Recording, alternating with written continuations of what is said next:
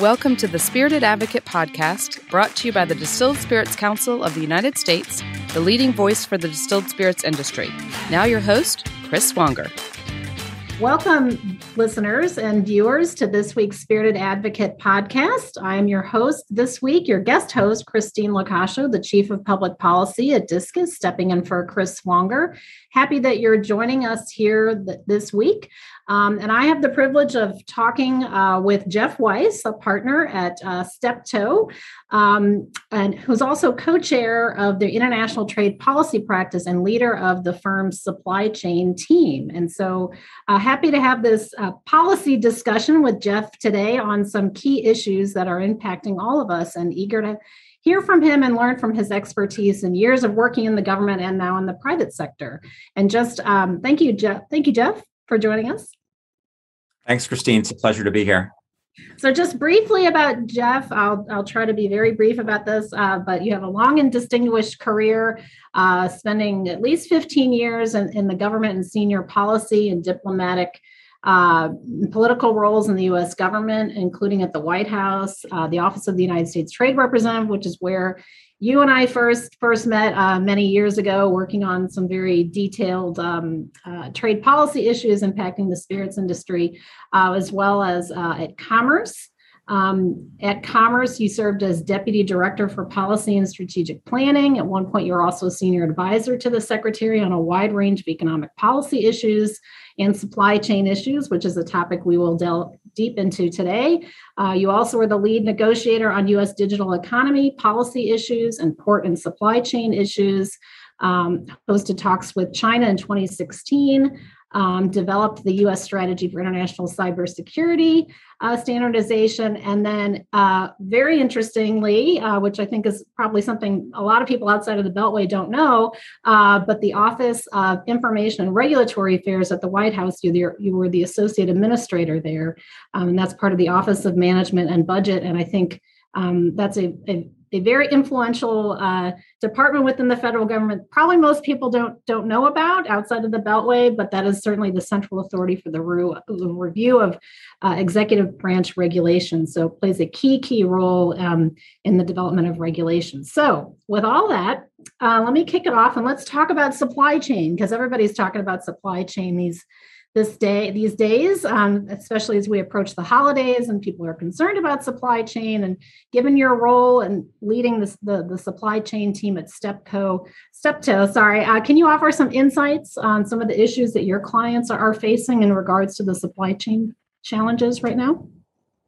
Sure, and that's actually our mantra at the supply chain team, is that it's all supply chain these days. So it really is affecting everyone. I think everyone across industry is facing, a lot of the same issues. They're facing delays, not knowing where their merchandise is.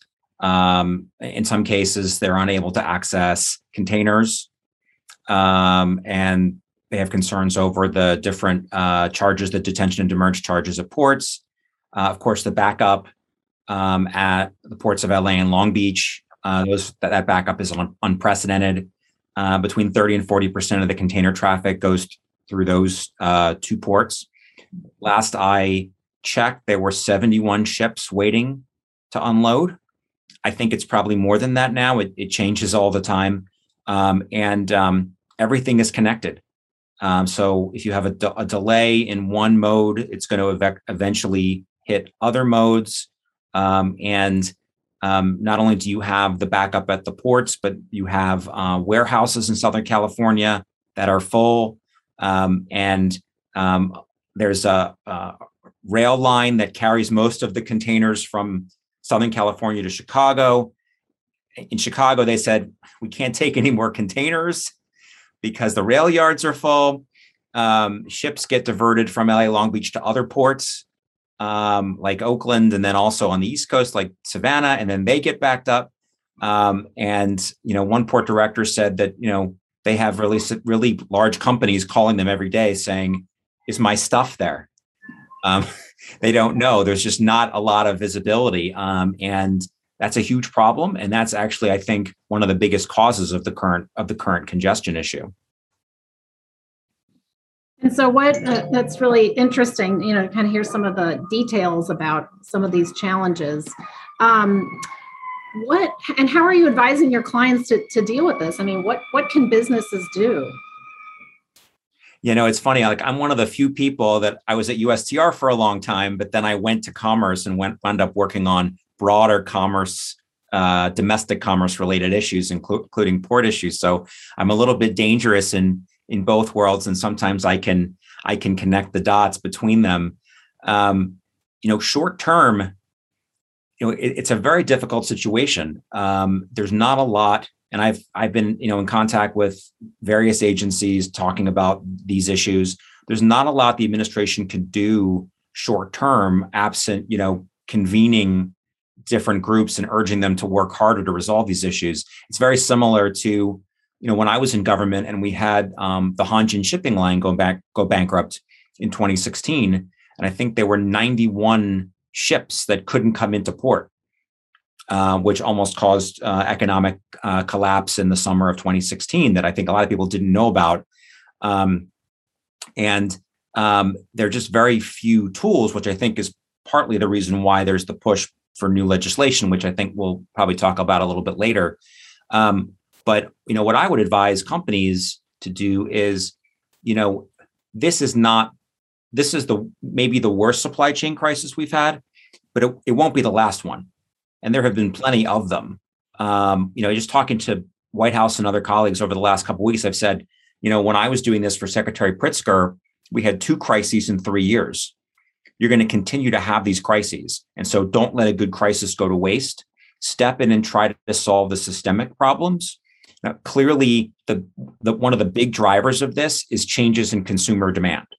Right, we're all home due to COVID, or we're all buying lots of stuff. And so that's obviously a huge driver. Obviously, the U.S.-China tariffs, that's a cause as well.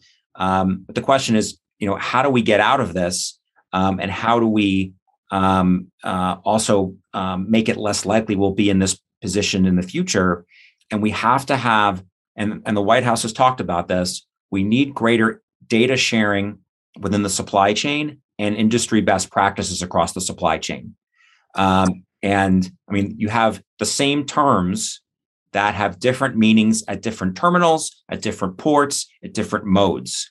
You have digital tools being in use at different terminals that the systems don't talk to each other. And you have standards that have been developed, and I'm a standards person, but there are standards that have been developed that are proprietary standards. And so they're not international standards. They're certainly not supply chain wide standards. And so a lot of supply chain professionals spend their time on the phone trying to figure out, like, everything's done by phone, like working out, where's my stuff? Can we move it here? Can I get a container? This is all being done in a very 20th century way when we have 21st century tools available. And so, like, one of the things I'm doing is trying to push the administration to come up with innovative ways of incentivizing the supply chain to move towards interoperable data standards and terminology standards. And I think that could help in the long term try to make this kind of situation less likely to happen. And what that's really interesting. I hadn't heard that before. And I know we've done a lot of work on standards generally. I mean, is there, where would they go? And is this a global problem? This is not just a US problem, right? It is a global problem. So is there an incentive globally for the major countries that are being impacted by this to kind of get to the table and hammer something like that out? So I think that the problem here is worse, and we're so large that we're causing problems in other markets, because when you have backups anywhere, you have eventually it infects every other mode because everything is connected. But I also think that the U.S. economy is large enough that the administration said, we really want to see this happen, that they could do it. Now, I think what we don't want to see is the government take over supply chains and say, we're going to create this new information sharing system. We want them to incentivize the private sector to work together. They're using carrots. And so that's the approach that we're trying to push them to do. And there are ways that this can be done. So the FAA has an information sharing system on safety data that is run by a nonprofit. And the government does not get raw data from supply chain actors in the aviation space. They get aggregated, anonymized data from a nonprofit. So this can actually work. And then you can get all this data as a company. And if you're a technology provider, if you give supply chain visibility tools to clients, you'll get a much more robust data set that you can create better products with. But this has to remain in private sector hands to ensure that we still have innovation, but also efficiency. We don't want another government system, and we don't want people to have to change the systems they're using now. We just want to make sure it's interoperable and to have everyone agree on what certain terms mean. And yes, this has to be global, which is why we're trying to use standards, voluntary consensus standards, because that way you can bring in everyone. So, for example, you can't do this without China. Right? I mean, that's where there's a huge volume of trade. So you need Chinese interest. You also need interest from trusted trading partners as well. And a consensus standards process could do that. Mm-hmm. Really, that's really interesting. So to see kind of what the role the government can play versus the private sector, and who needs to drive it. It's I hadn't heard that before, so that's a really interesting approach. Now we are looking at this one piece of legislation, and I wanted to get your take on that, the Ocean Shipping Reform Act of 2021, which has about, I think, 67 co-sponsors right now. What are your thoughts on that, and how will that kind of help this issue? Oh, one other thing I should have mentioned, 221% duties on imports of chassis from China. At the current moment, probably not helpful, given that we don't produce enough domestically. Again, I think for that to be unwound, the administration would need to change course on that in a way that I haven't seen them do. I think they're open to it, but I think there would need to be stakeholders approaching them with a potential solution. But I think they understand that that's not helpful. But again, we're all operating in silos, and we all have our different statutory authorities. But there are creative solutions around any issue if you put a coalition together and you have a solution. Because clearly, we would like to have greater manufacturing of chassis domestically from a supply chain resilience standpoint. So I think there's a way to get at that. But in terms of the Ocean Shipping Reform Act, and I actually had Congressman Johnson on my supply chain show a couple of weeks ago to talk about the bill. And there is bipartisan support, as you know. A large number of associations, I think primarily representing shippers, sent a letter in support. It definitely seems more probable than not that it's going to pass.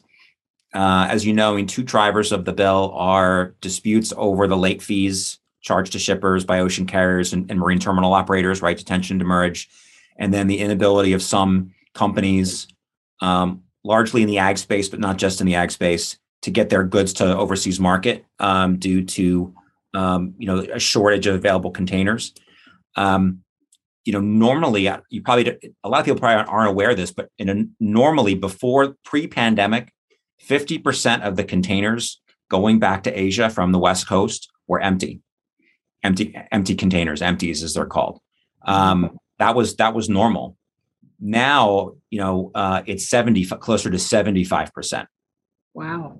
Now, clearly, that is not politically sustainable. Gene Soroka, who's the head of the Port of LA, who's kind of my go-to source on everything happening, said, look, our biggest export these days is air, and he also recognizes this is something that we got to get a hold of. The question is, how best to do that.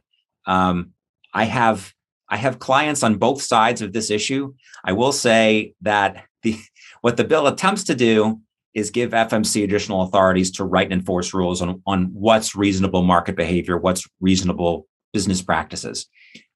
This is really complicated. This is not going to be an easy thing to do. If you're an ocean container line and you can get $30,000 for a container to ship a container from China to the West Coast, and before the pandemic, it was $2,000. You know, who's going to tell them it's unreasonable to quickly get their container back so they can get to Asia to get the $30,000 fee? That's one school of thought, right? But then you have perishable goods that need to get to market. And so another school of thought is, well, those need to be prioritized because the value, you have billions of dollars of goods that can't make it to market. And so we need to resolve that issue. And so the question is, how do we do that? Maybe this is one tool. The other problem is FMC itself, believe it or not, only 130 people in that entire agency. So understaffed, under-resourced, that's got to be a part of the solution as well, because I think they have fewer than 10 investigators on all of these unreasonable investigations on unreasonable charges. So the bottom line again is we need to avoid getting in these types of situations in the first place. Yeah. Because right now it's just, we're so locked up. And again, greater visibility end to end across the supply chain. I think that's the way you do it. Mm-hmm. And so switching to a piece of legislation that did pass, the bipartisan infrastructure bill, which we've all heard quite a bit about, and does contain some things in there to help, I think, address this. And I wonder if you could speak to some of that. And I think as we're thinking about, we're entering the holiday season, right?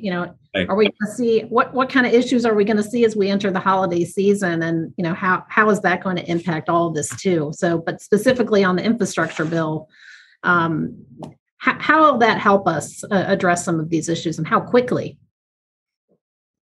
Well, long term, it'll definitely help, and it's necessary. The law would invest $17 billion in port infrastructure and waterways, $25 billion in airports, and so that's going to help with repairs and maintenance and congestion reduction.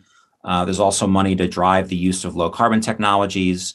Trucks. We need to 70% of goods movement is done within the U.S. is done by trucks.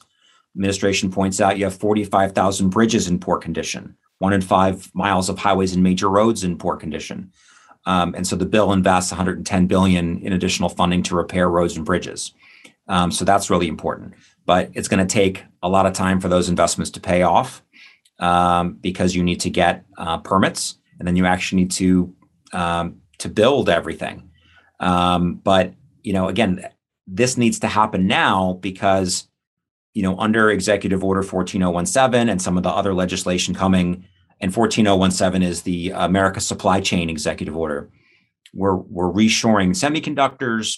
We're reshoring high capacity batteries, the solar supply chain.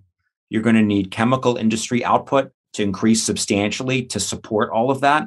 So you're going to have a lot more stuff moving through the system. And so we're going to need that extra physical capacity within the system, or the conditions we're seeing today are going to become a new normal. We don't want that to happen. So we definitely need this for the future, but we also need to make more efficient use of existing capacity, which is why you need the data sharing, because anytime you have a berth where you don't have loading and unloading, you have containers sitting on chassis in a parking lot of a retailer somewhere that's not being used. Time is money. And so we need to deal with that. Short term, I don't think we're going to see improvement for the holiday season. I think this is going to take a long time to work out. I think most analysts are predicting, summer 2022 before we start to see meaningful relief. So unfortunately, hopefully you've already ordered your Christmas gifts. I have not. Oh dear. Oh dear. I'm going to be in trouble. Santa's going to be in trouble at my house. Yeah, we'll definitely get cracking on that soon. I've had success recently. I guess I just have to go to a store and shop in person. So let's switch over and talk a little bit about trade policy. Again, that's how you and I originally met when you were working as a negotiator at the Office of the United States Trade Representative, which is part of the executive branch. And Jeff, you did a lot of work on behalf of the spirits industry back then, and helped us open markets and address some serious issues. So But I want to talk about something very recent and something that our industry has cared significantly about and continues to care about. But the recent US-EU deal on Section 232, which is paving the way for the lifting of the tariffs on American whiskeys to the EU market, which have been in place since June 2018. We've been living and breathing these horrible tariffs on our exports for quite some time. So I thought we just, take a step back and get your insights on the significance of this deal. And, both from your time as a negotiator, how important, you've seen it from the inside, and how much work it takes to come up with these kind of deals, but then also from your perspective now representing the private sector. So any insights or thoughts you'd like to share on that would be great. Well, I'm still very proud that I was named a Kentucky colonel for the work I did. So that's a pretty cool honor. Obviously this is very significant from a commercial perspective, including for the spirits industry. I guess, putting my USTR/USG hat, back on for a moment. My guess is that a few things are driving this. One is probably that this is an effort to help stem inflation pressures on, inflationary pressures, which endangers the administration and Democratic congressional majorities. Another is it's an effort to walk back tariffs when you can against trading partners other than China, at least, to try to get them on side so as to more effectively confront Chinese behavior that the administration finds problematic. Third, I think Ambassador Tai's view is that tariffs should be used more strategically. Since unrelated industries and consumers wind up paying the price, and history shows that they frequently haven't been effective at changing the behavior that administrations want to change, and they just sort of get baked in and they last forever. So I think some would probably say, in a way, it's a bad precedent that the EU agreed to this, given that there's going to be a TRQ in place. I think the EU said, well, this is just an interim deal. But I think the EU kind of understood that, look, this is the best the administration was going to be able to do for the moment, given the political constraints, and that the tariffs were not the Biden administration's idea to begin with. And no one wanted more tariffs right now. So I think that was probably what went into this. Mm-hmm. How soon do you think they can work out a similar deal with the UK and other countries that object to the application of these tariffs? I mean, I would imagine they could reach a deal with the UK within 6 months. I mean, assuming that maybe sooner. I mean, assumes the UK is willing to do something similar. I mean, I think, and there could be different circumstances, but, publicly, what the ambassador has said is, each negotiation is different. Each bilateral relationship is different. The way USTR operates is that, they're likely going to go to them with the same basic terms. And the EU is going to be watching very carefully to make sure that the UK doesn't get better terms than they did. Japan, they're talking to them as well. So I would guess at the end of the day, they'd be pretty similar. Yeah. And so what are your thoughts as you look at this administration and what they're trying to achieve with trade policy? I mean, where do you see them going in the next year or two in terms of additional efforts on the trade side? Well, I mean, on China, I mean, my guess is that, they've concluded that the tariffs have by and large, been ineffective at changing the behavior they wanted to change, but politically they just can't eliminate them. They would need to replace them with something else. And the question is, well, what is that other thing that they would do? My guess is that there could be possibly larger but more targeted border measures on specific products of concern rather than on everything. And that would be coupled with domestic measures to support U.S. manufacturing of those products. And they would try to make sure that they were working in tandem. I think that they'll likely use traditional trade measures as part of the approach. But I think another thing they're probably going to use is green policies, like origin neutral standards on things like carbon intensity, sustainability, anti-modern slavery. I mean, they've already started doing that with WROs, which is a continuation of policy from the last team. And they also signaled that they intend to use sustainability standards in the June report that they issued, the 100-day report on the America Supply Chain EO. I think that they'll try to negotiate plurilaterals with like-minded countries. They've already signaled that with carbon intensity on steel and aluminum, they're going to try to give that a go. If you start with the EU, the US, Japan, the UK, potentially that's a good place to start.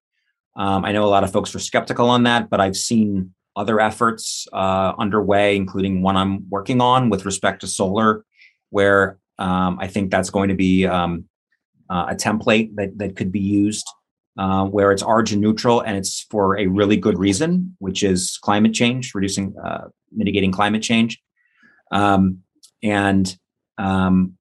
I do think that on the carbon footprint side, they really need to work together with other countries, because if you have different measures, which we're on target to have right now, that's going to cause major trade frictions. And for industry, you're going to have to figure out, you'll have different documentation for different jurisdictions, potentially different certification schemes, different numbers, different benchmarks. So hopefully, like-minded countries will get together and try to work on that. I also think that it would be good for the administration to pursue a multilateral agreement at the WTO to help achieve UN Sustainable Development Goals. I think it's important to show that the WTO can tackle large global problems using trade tools, and I think there's a win-win there. And I do think that the ambassador wants to try to show that the WTO can work. And I think you have to find something where there's interest on both the developing and developed sides. Interesting. One of the things that I've been curious about, and something that is a new concept, I think, but this worker-centered trade policy. And I wondered, we're hearing a lot of that from the administration, and just wonder if you could offer some thoughts on how you see that moving forward. I think it's a great concept. And I think that was partially reflected in the House Democrat counterproposal that helped seal the deal on USMCA. Essentially, we need to ensure that U.S. workers are gaining from trade deals. And it's not just a question of market access, it's market access plus. Mm-hmm. It's also about positioning U.S. workers to gain from that market access and also be well positioned to handle changes in trade flows that may result from a new trade agreement. And in many cases, we know what those are going to be in advance. Again, I think the question on everyone's mind is, well, what else will encompass that kind of trade policy? I think some of it could ultimately be in new trade agreements, but some of it will probably go into an eventual new TPA, as well as implementing legislation that would accompany new agreements. For example, I think trade adjustment assistance isn't enough anymore. It's too reactive. But I think what's slowing it down is obviously there's politics involved, but also USTR is going to have to go beyond its existing toolkit and work with tools from other agencies. And that's something that they haven't really done as much in the past. But I think that you need a unified trade and competitiveness policy toolkit to make trade more effective. I think you got, a pretty big vote on USMCA. There were some things in there that maybe I would have done differently, but we were able to get a consensus. And I think that's the way to go in the future. Got it. Thanks. Okay, so I think this has been really interesting, Jeff, and I've learned a lot from you and from this conversation. And I guess as we kind of wrap up our discussion, I had a last couple questions for you. So if you could, enlighten us, again, you were a negotiator for quite some time. Do you have a story or some insight from one of the most interesting or negotiations that you were a part of? Just something you like to share with our viewers? Well, I worked on a lot of different negotiations. Some of them were successful. Some were never completed. Probably a good thing they were never completed. I'm really proud of creating the wine and distilled spirits provisions in TPP. Thank you. So, that was the baby. Yeah. My last negotiation was pretty interesting. It was not an FTA. It was G20 talks on digital economy, and that was the first time we ever negotiated with, the EU, China, and Russia on digital. Someone thought it was a good idea that we would all go in a room and have to come out with a consensus document in 6 months on cybersecurity, privacy, and data flows, with China as the chair and the go-between between us and Russia. And we couldn't even agree on terminology. And so, what's cybersecurity? What's evidence-based decision-making? And again, we don't agree. And so it was interesting because it was the first time it had ever been done. And it was largely a defensive exercise to try to keep out language that, could be used later. But I think what was most surprising about that example is that sometimes people are not aware that sometimes negotiators are sent into a room to negotiate a text when we know going in that we don't agree, right? Like the G20 situation. And we have to find a way to paper over the differences and claim victory anyway, because that's what our political leadership is asking us to do. Mm-hmm. It is not a good practice in general, because someone could, especially if it's binding and there's dispute settlement, someone is going to have to interpret that later. But it does happen more often than you might think, where there's agreement to engage at a political level, but the career staff knows there's no path to agreement. So the key is trying to educate the political leadership when they come in. There's a reason why that didn't work. Please don't do it again.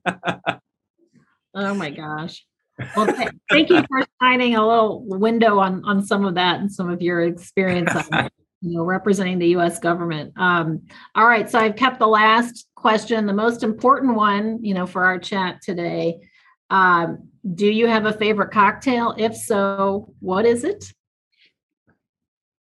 Well, I have an interesting story, and I won't go into the details, but there's a new spirit. Well, it's a new but old spirit that I've just started drinking called Sotol.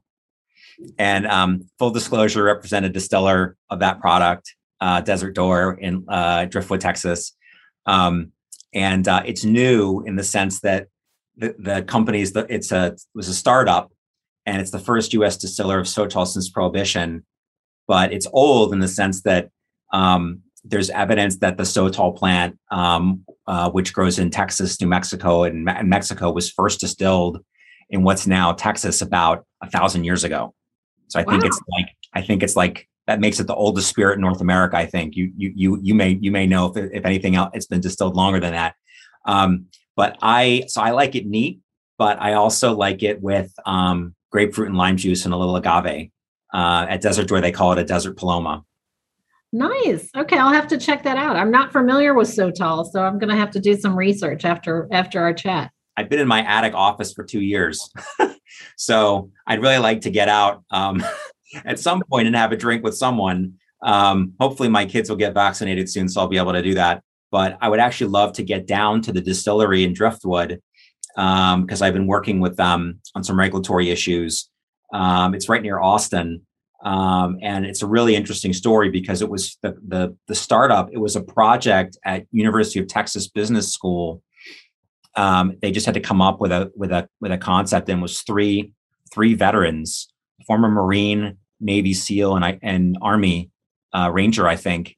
And they had to put a business plan together for class, and they realized, hey, this could actually work. And within a couple of years, they became the largest distiller in the world of Sotol. And it's just such a cool thing. And I just love to go out there and kind of harvest the plant with them, and go to the tasting room and check it out again at the distillery. So I think that'd be really cool. Very cool. And nothing beats an actual distillery visit where you see it, being made, from the beginning all the way to the end. But obviously in some cases you have to wait, several years before you can actually taste it or see the final product, right? So, yep. Well, Jeff, thank you so much for taking the time to join the podcast today and delve into some of these deep policy issues that, are impacting, many people's daily lives, in particular the supply chain and the trade issues and the spirits industry specifically. And at this critical juncture as we're about to enter the holiday season, hopefully some of these things, some of your ideas and others that people are proposing can come to fruition so that we can, have a more efficient system moving forward and address some of these big systemic problems that you've certainly known about for quite some time, if maybe the rest of us haven't been as familiar with some of them. So thanks again, Jeff, and thanks for joining the podcast. Thanks so much for inviting me. It's great to see you again, Christine. Same here. Let's get together for a drink, and you can bring the Sotal. We can try it. Fantastic. Great. Thanks. The Spirited Advocate podcast was brought to you by the Distilled Spirits Council of the United States. If you'd like to be a guest speaker on the show or send us topic suggestions to cover, please contact us at podcast@distilledspirits.org.